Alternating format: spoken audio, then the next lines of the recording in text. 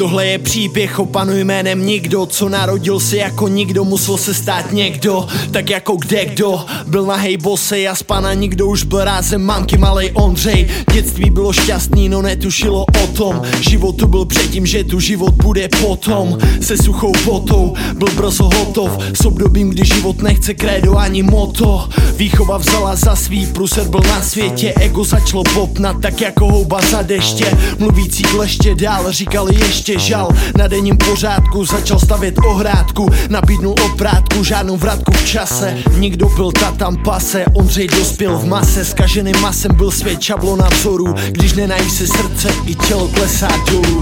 Tohle je příběh o panu jménem Nikdo, co nikdy nechtěl nic a přesto má všechno. Lidi chtějí ho znát, i když ho znají. Lidi chtějí ho znát a přitom se ho bojí. Tohle je příběh o panu jménem Nikdo, co nikdy nechtěl nic a přesto má všechno.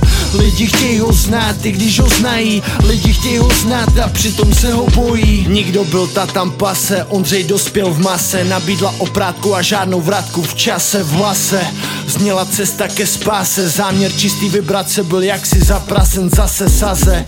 Na úděl vrhnul si zas a sám. Zbyl jenom pás a pán, co přichází v noci a divně ptá se. Nenabízí plán, neptá se jak se mám, jen ptá si na to sám. Ondřej boří manželství poprvé, ne naposled. Odchází do přírody, nachází tam odpověď a už ji prospověď, co slyší pozorně, pravdu prožít osobně, nejenom o slově. Vrací se k hudbě, už jako rasta. Přestává chlastat a netuší, že maska může dát euforii, nikdy ne pravdu. Ondřej manželství proto musí bořit znovu. Tohle je příběh o panu jménem Nikdo, co nikdy nechtěl nic a přesto má všechno.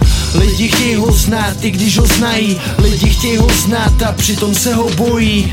Tohle je příběh o panu jménem Nikdo, co nikdy nechtěl nic a přesto má všechno. Lidi chtějí ho znát, i když ho znají. Lidi chtějí ho znát a přitom se ho bojí. Žije dál se všema, ale uvnitř odchází. Ty, co chtějí vysvětlení, neví čím prochází. Má jen svou práci, tu partu bláznu, kde boří hranici si šeptá, to zvládnu. Odkládá knihy, hlavně ty duchovní. Chvíli má pocit, že je každý jenom podvodník. Deprese boří výchovu, znalost víry. Ondřej zavřenej v lese v chatě se svými stíny. Chodí si lesem, už neptá se kdo jsem. Ví, že je nikdo, ví jak těžko se to snese. A v meziřádcích pan Nikdo boří ego. Ondřej z ničeho nic prožívá, jak je očistný bejt nikdo. V podivném tichu zmizel čas a prostor. Ondřej byl stromem, ptačím, zpěvem i rosou. Aby někdo byl nikdo, musela být bolest. A tohle je happy end přímo ze zdroje. A zbývá otázka, proč pan Nikdo zpívá. Probouzí slovo, co v rytmu splývá. A zbývá otázka, proč kolem se dívá. Proč ještě žije, proč vůbec dýchá. Zeptej se sebe, proč květina voní. Proč listy poletujou, muž a žena se spojí. Proč řeky tečou, proč květy kvetou. Děti se radujou, ať už jsou kde jsou.